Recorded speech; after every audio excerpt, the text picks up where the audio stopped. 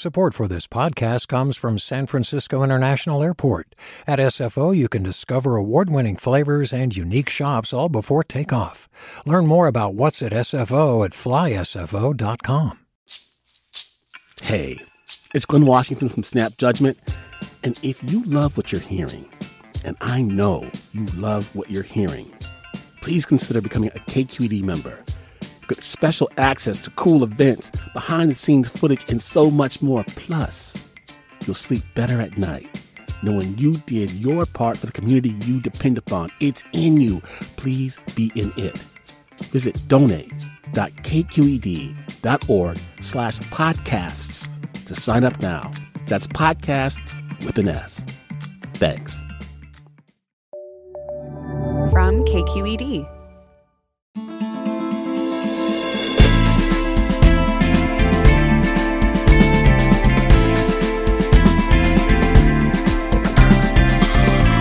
From KQED in San Francisco, I'm Leslie McClurg. I'm in today for Alexis Madrigal. Every morning, right after I finish breakfast, I immediately begin dreading packing my daughter's lunch. Lately, I've been on a bagel and cream cheese kick, and I feel guilty for it because I know there's a more nutritious go-to. In the next hour, we're going to get creative ideas from well-known chefs. We'll learn about foods that kids will love, and we'll leave parents feeling good knowing the ingredients pack a healthy punch. We also want to hear your tips. That's all coming up next after this news.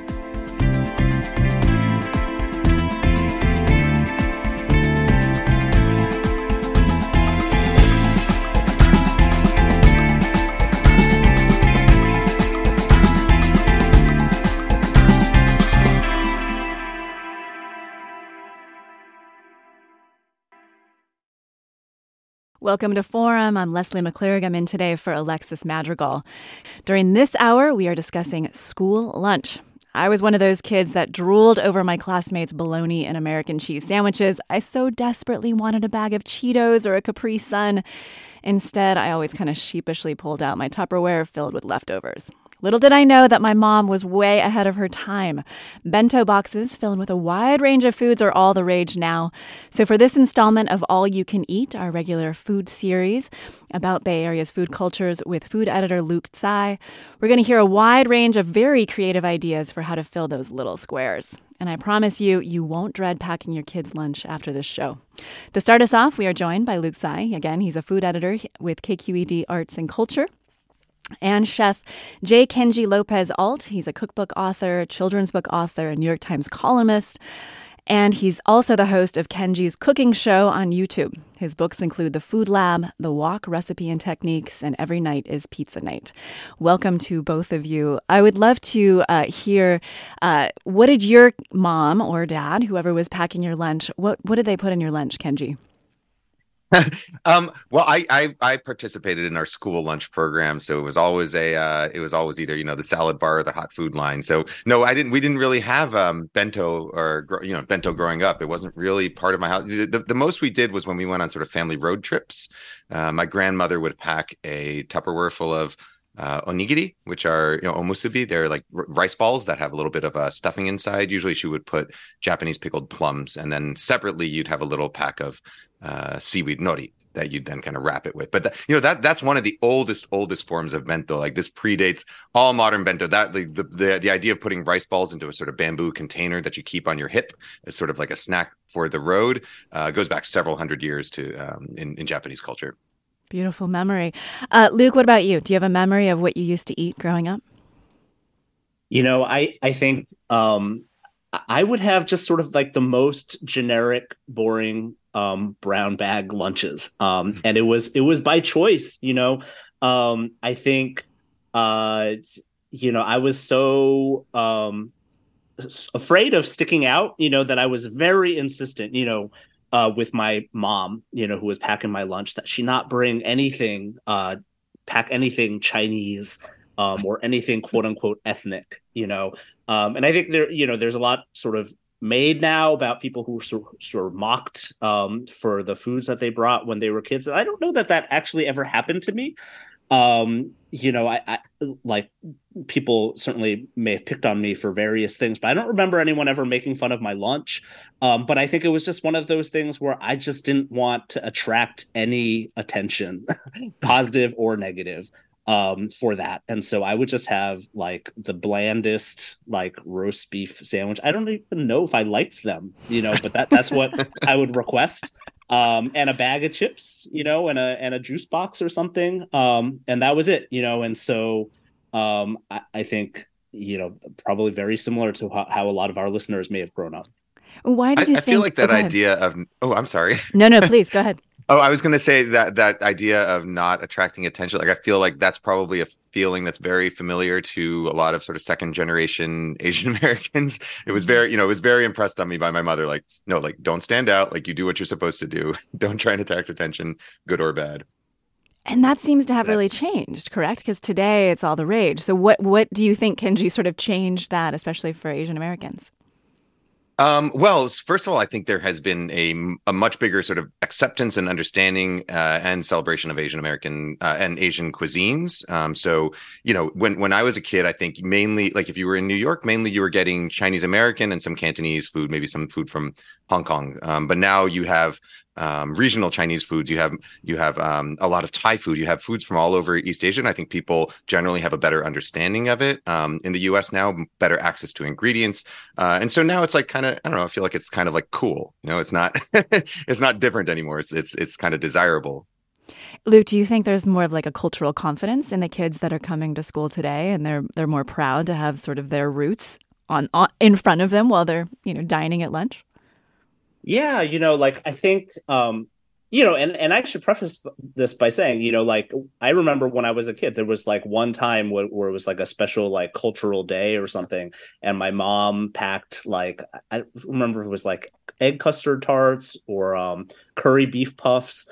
But I remember like the reaction was actually positive, so I think some of the like fear was just like in my own head, but my kids have also never gone to a majority or schools where kids of color are like a small minority. They've primarily gone to schools where like 90% of the other students are Latino. And so kids are bringing in, kids would bring in like a tamales for their lunch, or kids would bring in like a burrito for lunch. So like if my kids had like leftover noodles, or if they had like some fried rice or something like that, no one would blink an eye. Like, I just don't think it's been an issue at all.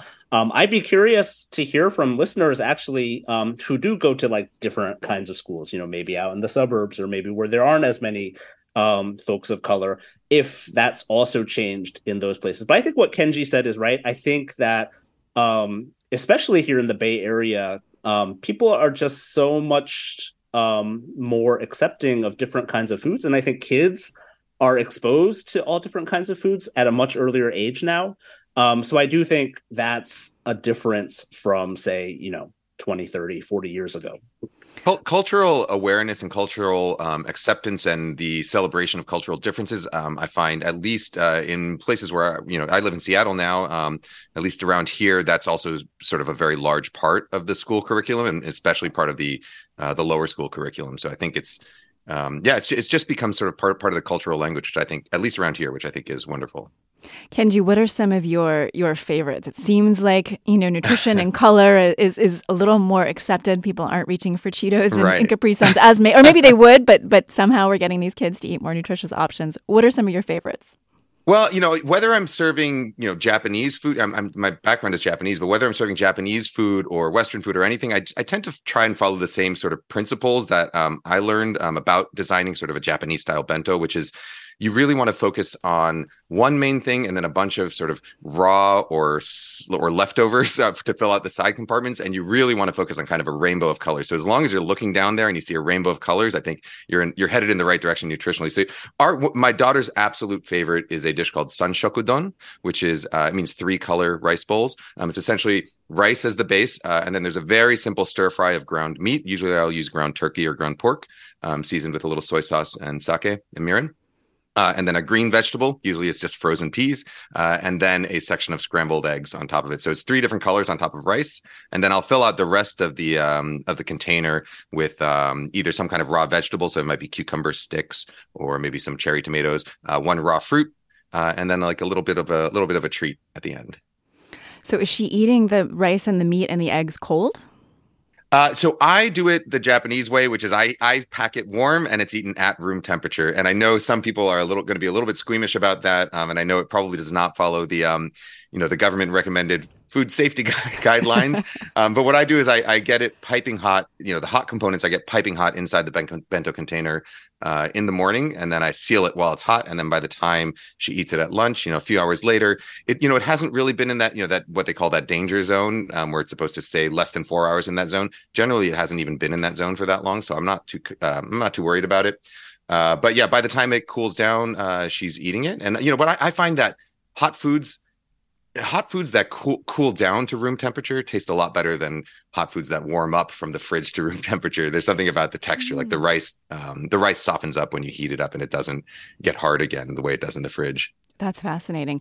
Okay, but I'm going to drill down a little bit more on this. Are you making this meat and these eggs in the morning as you're trying to juggle getting out the door? Typically not. Sometimes if I really am feeling ambitious, no, but almost all of it is stuff that I've made the day before. Sometimes I'll make like a big batch of that particular meat mixture and it lasts for a week or so in the fridge. And so she'll have it a couple times over the week because she loves it. But typically, the scrambled eggs, what I'll do is I'll make scrambled eggs for the kids in the morning and then I'll just make a little bit extra and that goes onto the lunch on top. I do pack it in the morning. If my wife is doing it, she likes to pack the night before, but I prefer packing it fresh in the morning.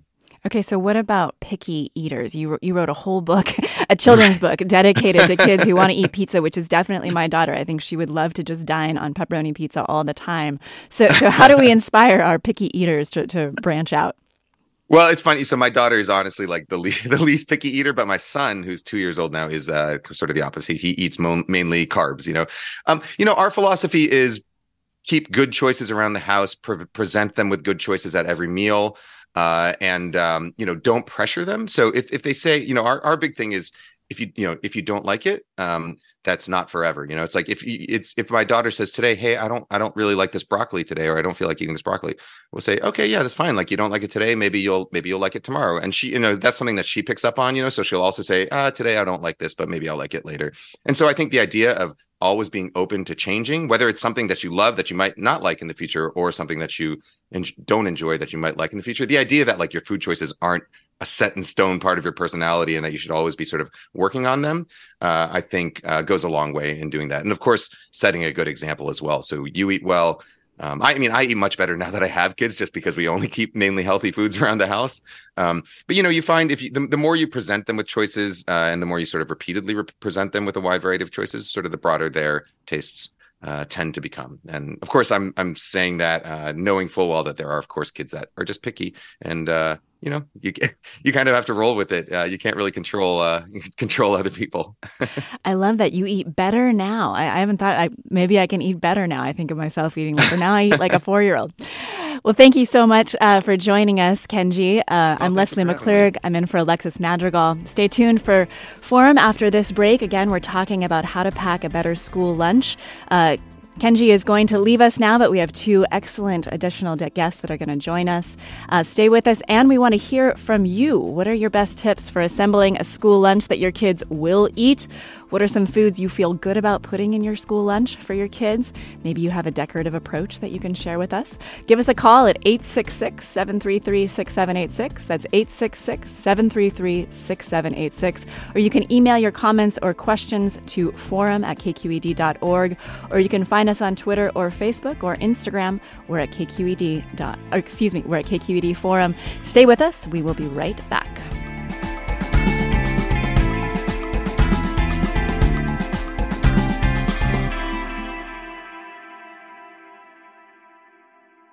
Support for Forum comes from San Francisco Opera. Set 10 years after a school shooting, the critically acclaimed opera Innocence takes us into a complex emotional journey where our understanding of innocence and guilt is constantly upended.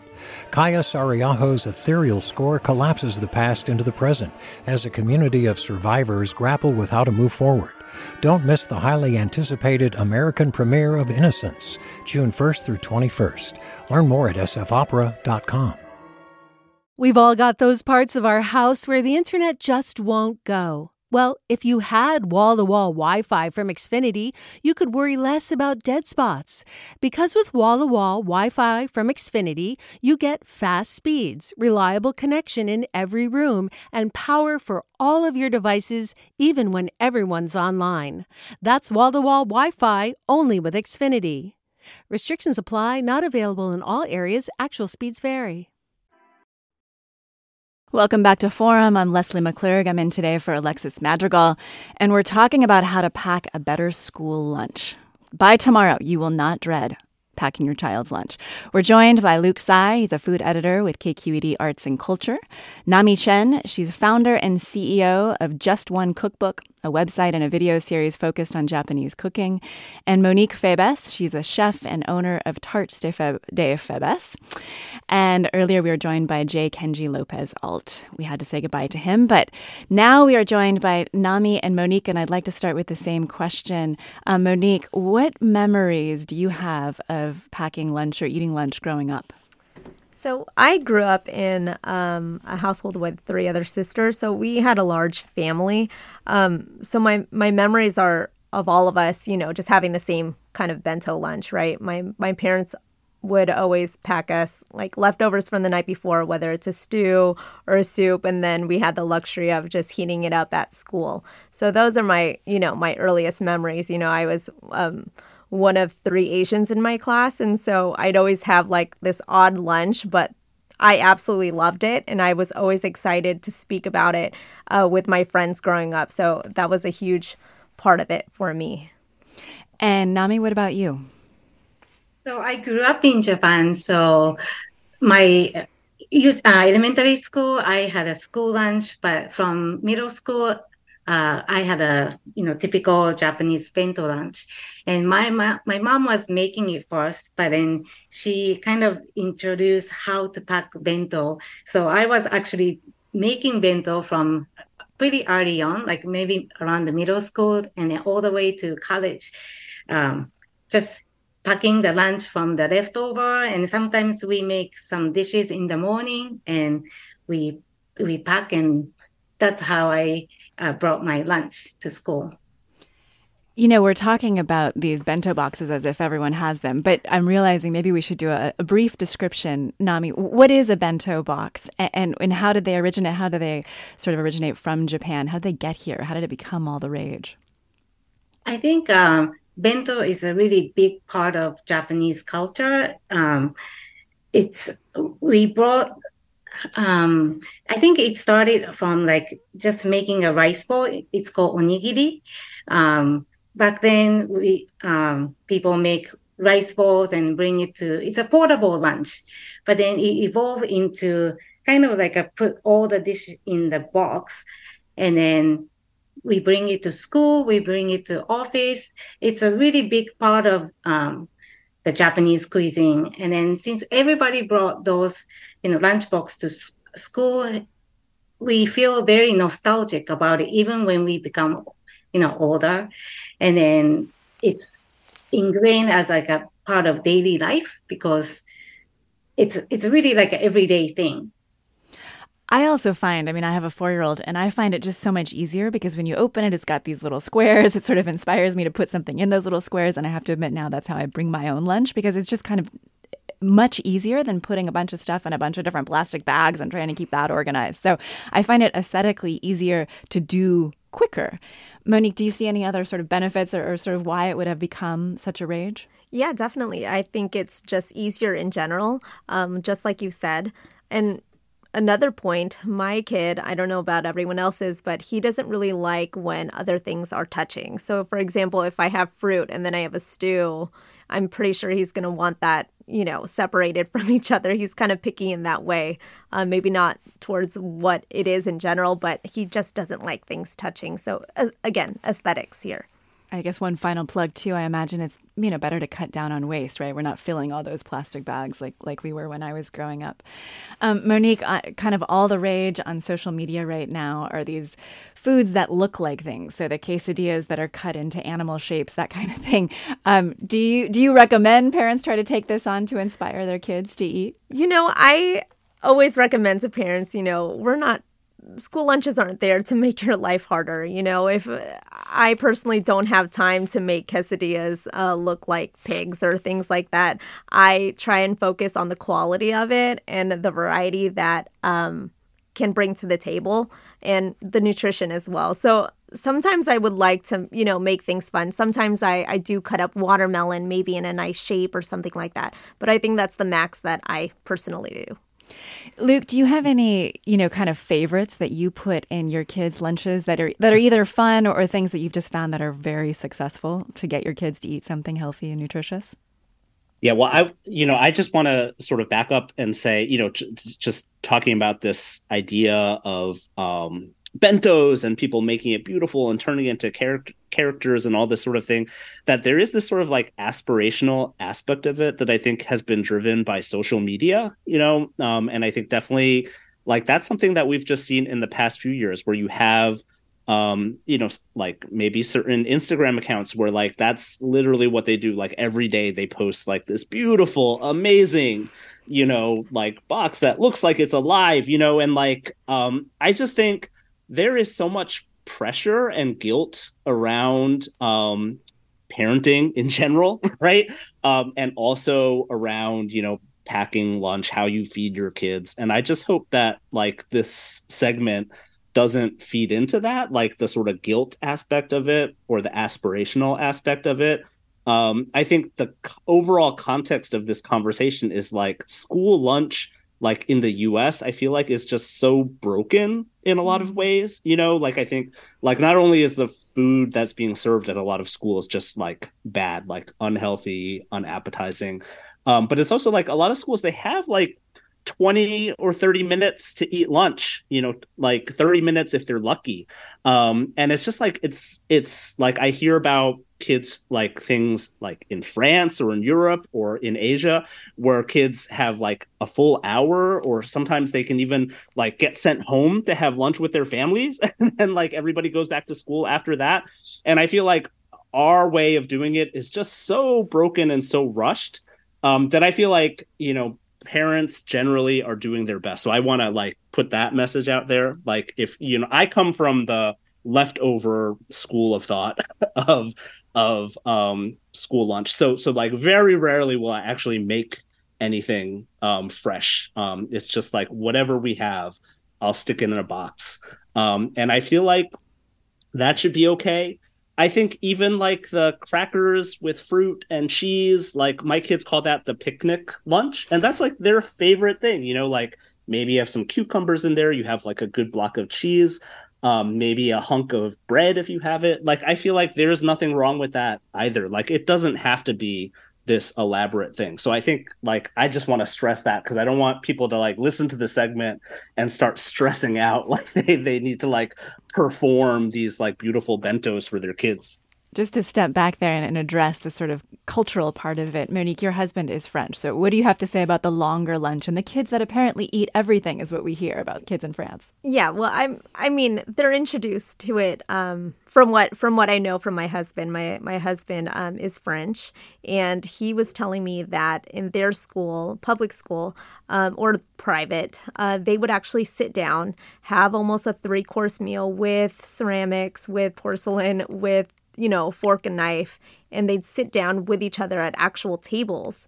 So, growing up, my kids growing up in a multicultural family, I think it's really important for them to know the benefits of both worlds. And here in America, we're pretty much trying to, benefit from both worlds, right? So I think, again, the quality is key, and kind of getting kids excited about what's to come and going with them to the grocery store, getting them excited about, hey, what do you want for lunch this week? And letting them actually have a choice from maybe whatever I cook for the week, or giving those for the leftovers. I think that plays a really important part in choosing what I do for lunch. Well, Ren writes, I've been packing lunches for my kids since they were in preschool. They're now in middle school and high school. And the pattern that has always worked for me is a homemade Lunchable style bento, which we've heard several times. So they often get cheese and crackers, a quesadilla, a sandwich, dried fruit tucked into the corner of the box. I use silicone cupcake wrappers to divide the box up as needed. Since the pandemic, I pack fewer lunches because the kids are more willing to try school lunches, and I was more willing to let them try because school lunch is free for all kids now. I learned from a colleague of mine this morning that at her school, you can't bring chips and you can't bring juice. You must put water in those water bottles. So that is very different than when I was growing up. We want to hear from you. Again, we're talking about how to pack a better school lunch. What are your best tips for assembling a school lunch? What are some foods that you feel good about putting in a school lunch? Maybe what memories do you have of your school lunch growing up? Give us a call at 866-733-6786. Again, that's 866-733-6786. Or you can email your comments and questions to forum@kqed.org, or find us on Twitter or Facebook or Instagram. We're at KQED Forum. And again, another listener writes, I think this is really interesting. My 7.5-year-old is currently being assessed for a couple different neurodiversity possibilities. He seems to need to have the exact same lunch every day as part of maintaining consistency through the challenges of the school day. So sunflower butter and jam on wheat is what he gets every day. At least it's quick and no decisions are necessary. I haven't thought about that. That's a good idea. Nami, do you have kind of a go-to or any favorites that you really feel like work? I usually prepare all the food ahead of time. So I freeze everything like leftovers, or when I have extra time, I cook some of the dishes. And one of the favorites are like a chicken katsu or something like a deep fried or baked, so that I can pre-portion ahead of time and then pack into the freezer. So whenever I need it, I just take it out and pack.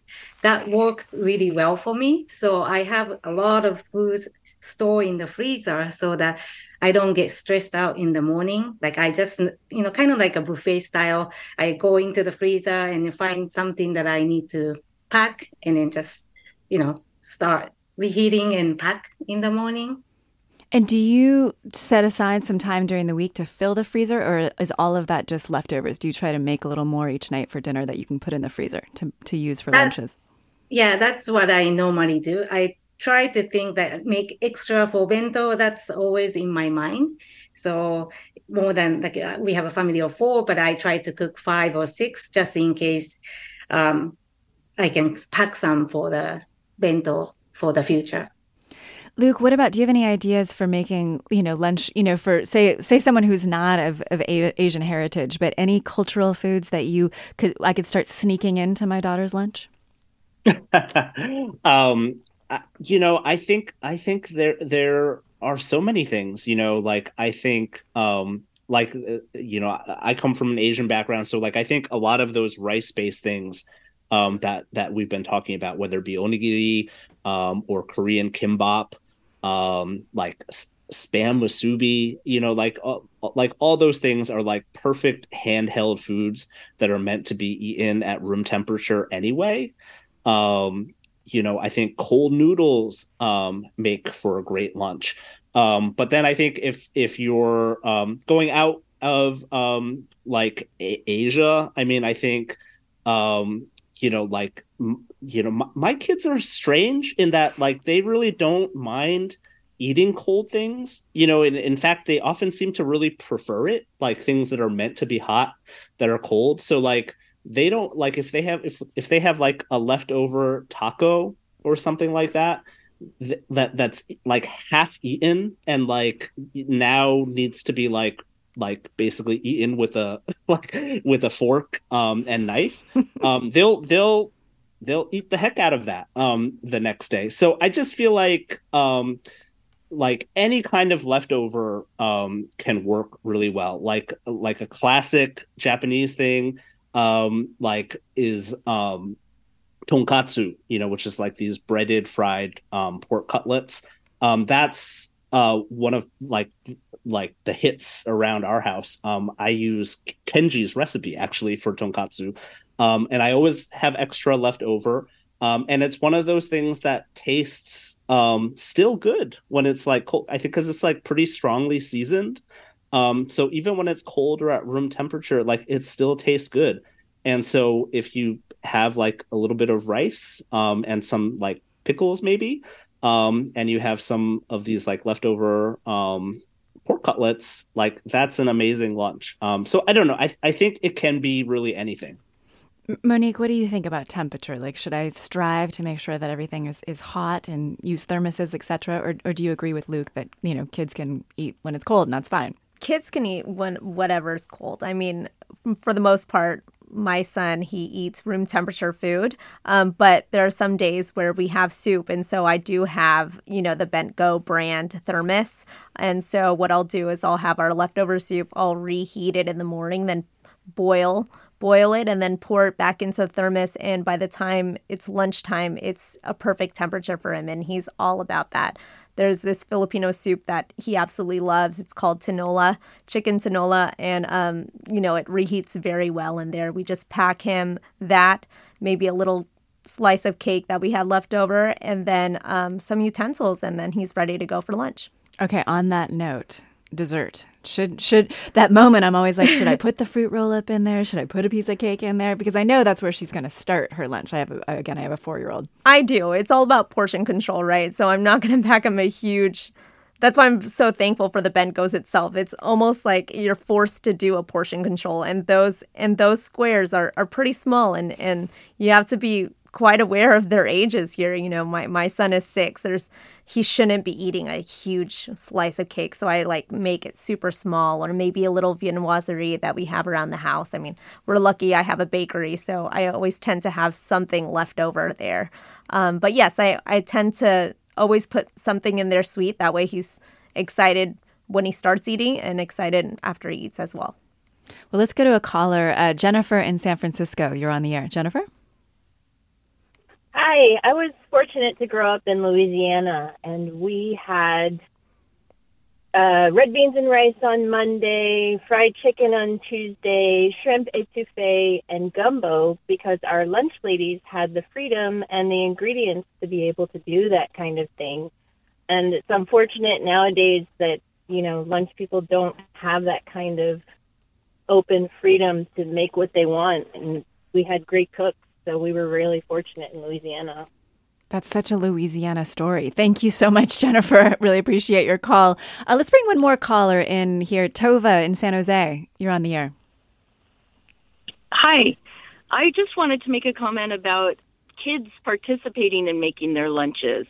I made my lunches for my daughter. I'm a single parent, up until first grade. And then in first grade, I had her make hers and my lunch 1 day a week, and 4 days a week I made hers.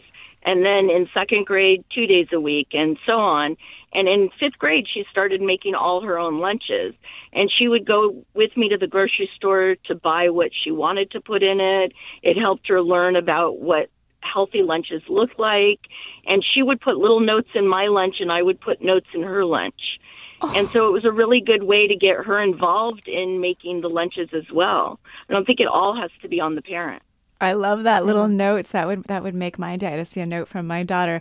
Again, we're talking about how to pack a better school lunch. We're joined by Luke Tsai. He's a food editor with KQED Arts and Culture.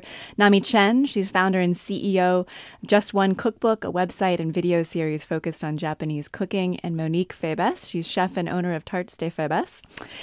We want to hear from you. What are your best tips for assembling a school lunch? What will your kid want to eat? What are some foods you feel good about putting in their school lunch? Do you do it at room temperature? Have you tried the decorative approach that we're seeing is all the rage on social media? Give us a call now at 866-733-6786. Again, that's 866-733-6786. Or you can email your comments and questions to forum@kqed.org, or find us on Twitter or Facebook or Instagram. We're at KQED Forum. Again, I'm Leslie McClurg. I'm in today for Alexis Madrigal. Stay tuned for more Forum just after this break. We'll be right back with great ideas. You will not dread packing your kids' lunch tomorrow.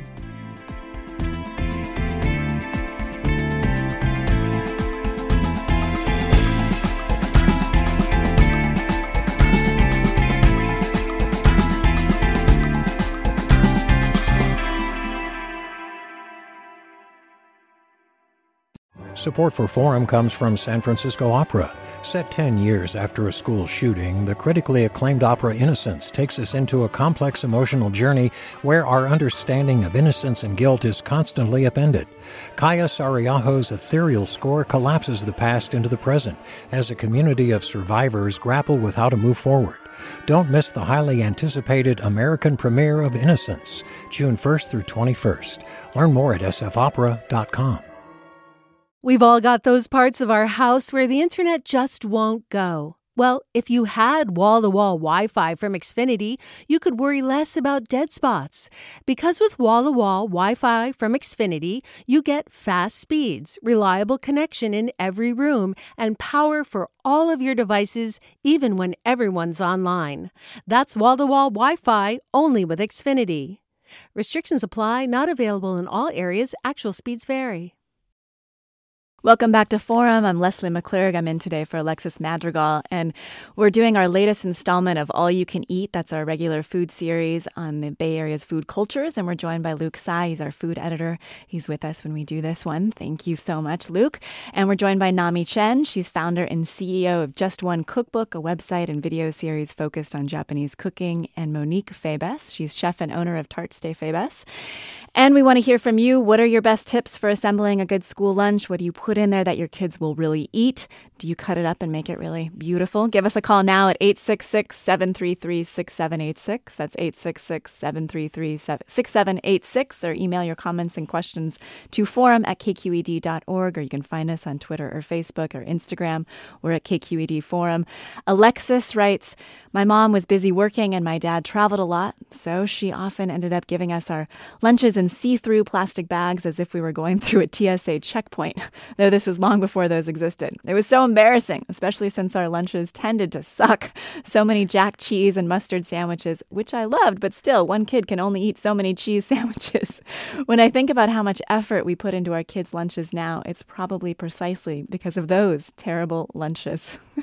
What do you think, Luke? Is that why we're putting more effort into our kids' lunches? Or I think it's because there's more pressure to be nutritious. That just wasn't in the cultural realm when I was growing up. My mom was like, eat. That's good enough. Yeah, I think there is more pressure to be health conscious. And I also do think it's like what I was talking about earlier. Like there is this pressure just around parenting in general now. I feel like we are in the social media era, the Facebook era, the Instagram era, people are just sort of sharing so much more. And I think with sharing, sometimes comes judgment.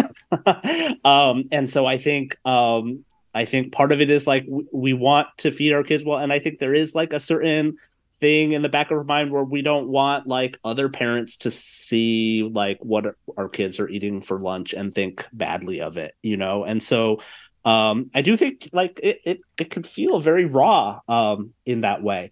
But like in general, like I love what the caller said before about having kids pack their own lunch also. So my eldest daughter is in 7th grade now, and probably for the past year or two, she just packs her own lunch every day. And I think there is like a certain release of control that you have when you do that, because like I don't even know really what she's packing, and so like I have some general sense. A lot of times it's also just based on leftovers that we have.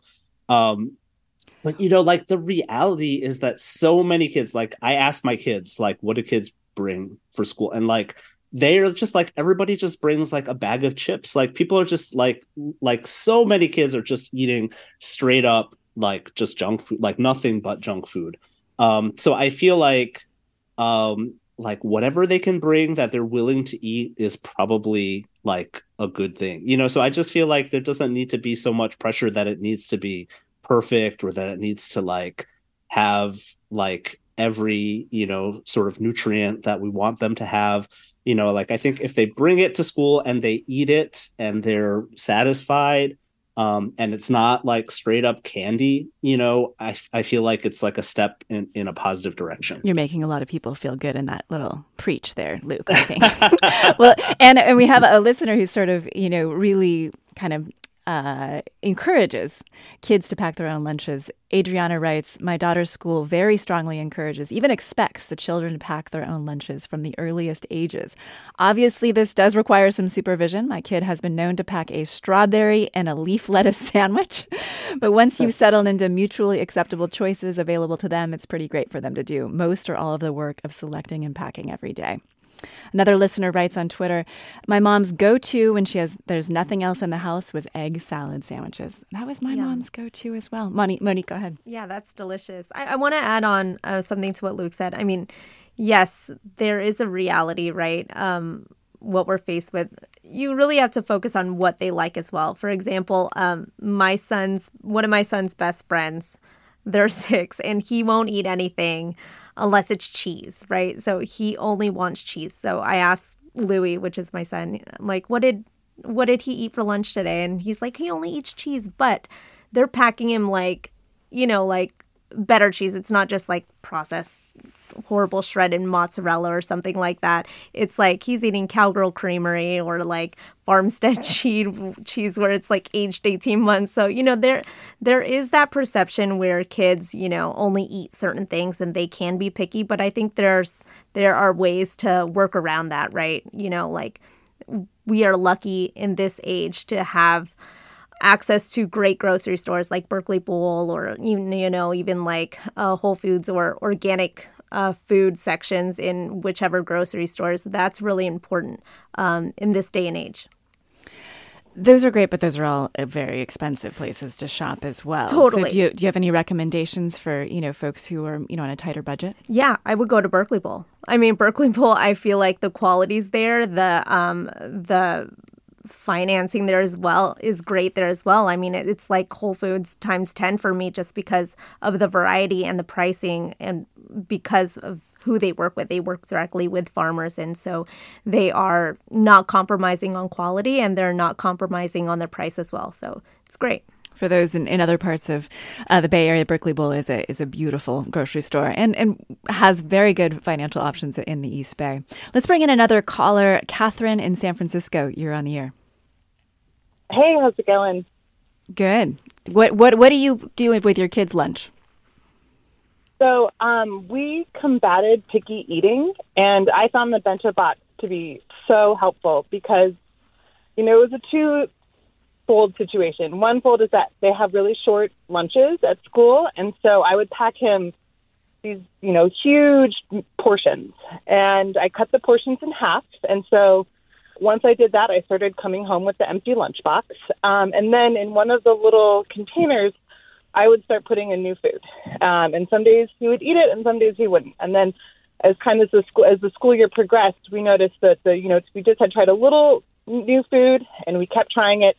Then eventually he would try it and he would eat it. And then it would become part of his lunch. And would you do it more than once? So if they didn't eat it one time, would you give up or would you put it back in?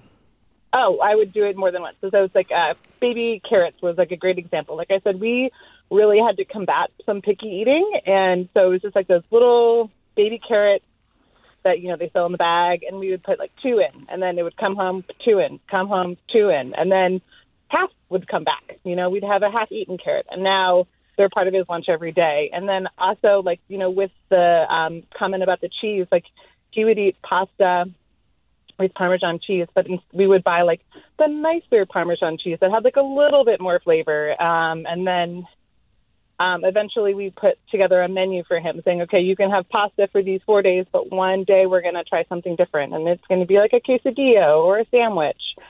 And so just like the little bits over time, I know it can be really discouraging to come home after you pick up your kid and they have like an entirely full lunchbox and you're like, what did you even eat? Mm-hmm. But yeah, just trying like the little bit by bit can be super effective. And those bento boxes, because they're sectioned off and, the food's not touching and, they're able to kind of visually see everything. And I think it was really helpful for us. Thank you so much, Catherine. A listener writes, I have an 8-year-old and worked at a K-8, and if you pack a wonderful lunch, kiddos will still trade for more desirable items. My kid loves to teach friends about fun, interesting things in his lunchbox. Lychees, passion fruits are some of his recent eat and tells, and I pack him extra. He is a third Colombian and a half Mexican growing up. So he loves tahini on everything. That's that spicy kind of salt, or lightly chili salt thing that you get on pineapple and watermelon on the side of the street. My daughter's half Mexican as well, so we do tahini on a lot of fruits, and she does love it. Let's bring another caller into the conversation. Sarah in San Jose, you're on the air. Hi, I'm calling because so my daughter is in a daycare, and I will never stop talking about how awesome this daycare is. It's a nonprofit that where I think almost up to 2/3 of the students are low income. So they have a sliding fee schedule, which makes it more affordable. But more importantly, they serve 2 full meals a day, breakfast and lunch, and 1 snack. And they have an agreement with WIC as part of it. So they have to meet certain nutritional requirements. And as a result, we are not allowed to bring food on campus. But my daughter's eating, they've got a great lady that makes everything in-house, and my daughter's eating things like lomo saltado for lunch, and waffles, and apple muffins for snack, and, pizza and macaroni and cheese. Oh, we lost you, Sarah. Sorry about that. Lunch menu. Sarah, we're losing your connection, but that's thank you so much. Thank you so much for calling. Nami, what suggestions do you have? Maybe additions that could be added to a lunch to encourage either nutrition or just to get kids to eat their lunch. What can parents put in those bento boxes to kind of make it a really wonderful experience? I usually focus on the visual a lot so that when the kids open the lunchbox, it's colorful and something like look forward to eating. So I would add like vegetables or some kind of colorful food. Like it can be very easy, blanch broccoli, cherry tomatoes, something to kind of encourage them to feel like, that look forward to eating. And I use it as a filler so that food doesn't move around or it's kind of look really nicely packed. Beautiful. And, yeah. Also, I use like a food pics that has a character. Like there are so many cute bento accessories now, like a colorful silicone cups and dividers or vegetable cutter. And so I utilize those to make it more presentable a little bit. Luke, you want to talk about spices. Tell us. Yeah, I just you had mentioned tahini earlier. The earlier caller was talking about baby carrots. And I just think there are a lot of things that can be made much more appealing, because a lot of these things are like sort of a little bit bland by their nature. And so I think there's a lot that you can do with condiments or seasoning or dips, so like thinking about like putting in some hummus, or putting in some, toum, which is like the very wonderful like Arabic like garlic sauce. My youngest daughter is like sort of like allergic to sauce. Like she won't even eat things that have like ketchup on them. Like she's in a phase right now where she doesn't want any sauce, so that's a little challenging. But in general, I feel like and I'm curious if Monique or Nami have any insights on that in terms of like things that you can dip things into that can be good to make the lunch more flavorful and more interesting. Monique? Yeah, that just brings me to the memory of just packing a taco, right? For my son.